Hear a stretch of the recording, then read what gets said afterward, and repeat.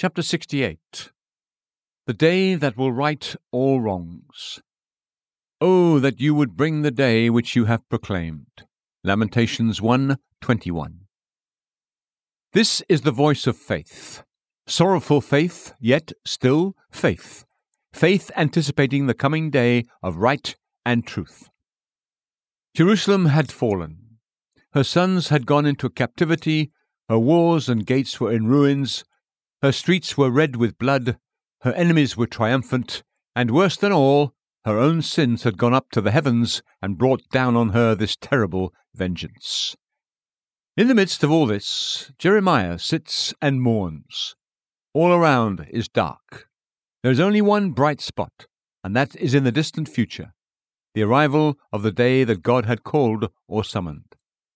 For he looks up to God as the righteous judge, the avenger of the wrongs of Israel, as well as the punisher of her sins. He comforts himself by the thought that God has fixed, or called, that is, proclaimed, a day in which he will judge the world in righteousness. Acts 17:31. This is Jeremiah's one hope, the solitary ray of light in the midst of utter gloom. So it is with us now. We are troubled with the evil that surrounds us. The wicked triumph. The good are few, and their names are cast out as evil. Evil men and seducers grow worse and worse.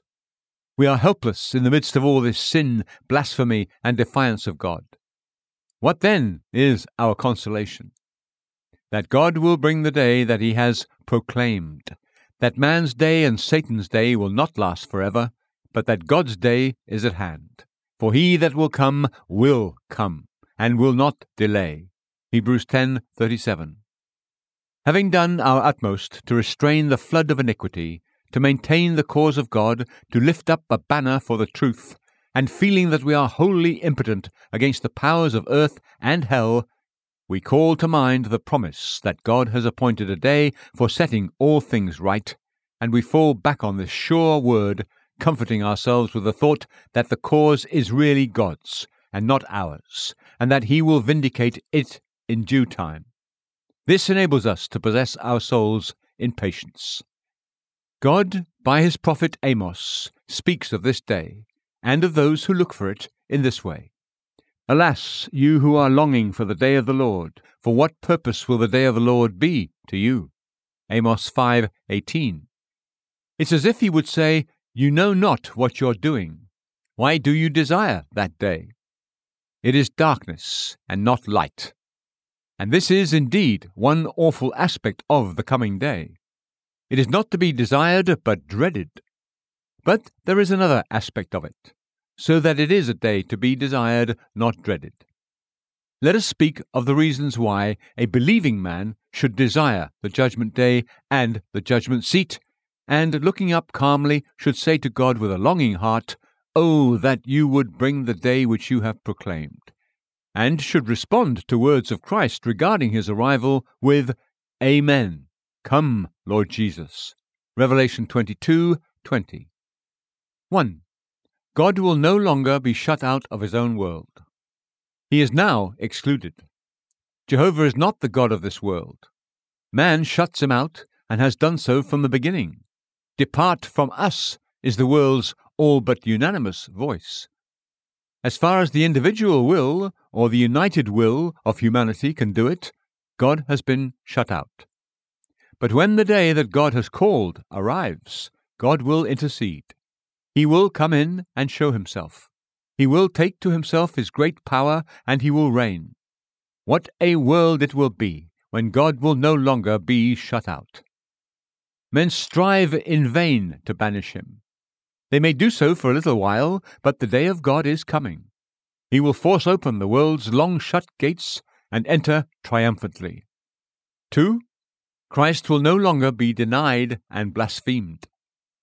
The special hostility of the race has been directed against the Son, the Christ of God, against him in whom God specially reveals himself. It is him that men deny and blaspheme. A Christ in some shape they may acknowledge, but not the Christ of God. The Christ of Socinus, Strauss, Renan, or Colenso they will tolerate, But anything beyond this they scoff at and gnash their teeth. How often are our souls troubled and our hearts all but broken at the sounds of blasphemy, the utterances of hatred against Christ. Then we fall back on the promise regarding the coming day, when Christ will be exalted and his name honoured. O day to be desired, when thus it will be. Lord, hasten the day that you have called. 3. Evil will no longer prevail.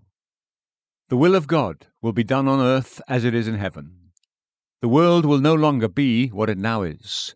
Satan will no longer have dominion as the god of this world, the prince of the power of the air. He will be dethroned and bound. Antichrist will no longer have power, but will be struck down. Iniquity will no longer overflow. The curse will pass away, and creation will be delivered. The cry of the preacher, Ecclesiastes 1, 2, and 8, will no longer be heard. All things are wearisome, vanity of vanities, all is vanity. Man will not put light for darkness, or darkness for light, nor call evil good and good evil. The vile person will no longer be called liberal, nor the rude person said to be bountiful. The effects of the fall will disappear, and all things will be made new. 4. Error will give place to truth. The first sin was at once an error and a disobedience. Man allowed dark and untrue thoughts of God to come in. Since then, error has overflowed the earth like a deluge. It has spread, ramified, and multiplied. Out of God's book of truth, men have, in perverse ways, drawn errors and falsehoods innumerable. Some of the worst untruths have been those professedly deduced from the book of truth. Indeed, and men glory in error, provided it is either clever or earnest. They call it speculation, philosophy, or free thought.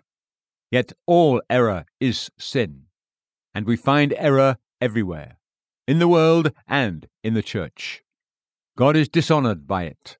His Son is denied. His book is set aside or misinterpreted. But when man's day is over and God's day comes, then error will depart and truth will flourish. False science, vain philosophy, and impure literature will not be known any more.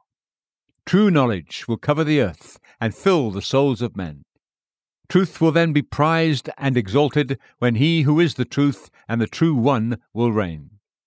His throne will be the throne of truth, his crown the crown of truth. His light will put darkness to flight. Every falsehood and unreality will disappear. Everything will be real and true. And 5.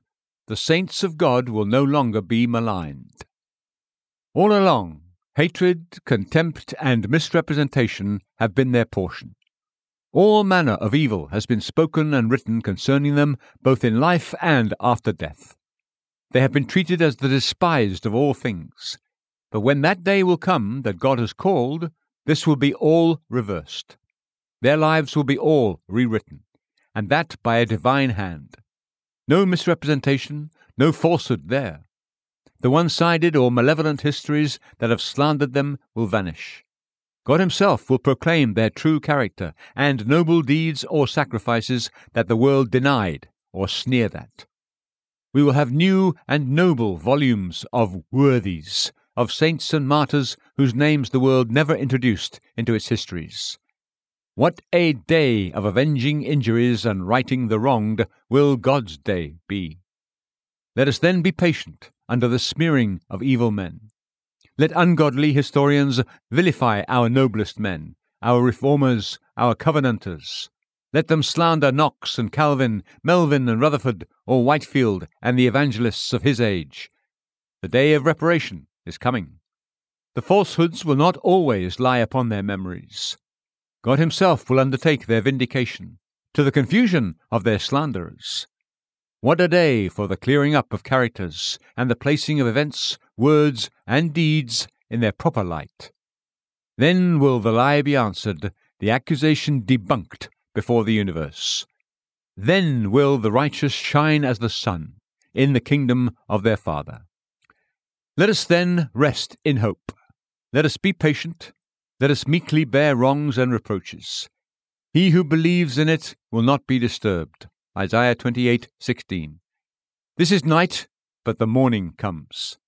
Let us rejoice in the prospect of it, and do our work regardless of present censure and reproach, anticipating the well done of the great Master and Judge. He stands before the door.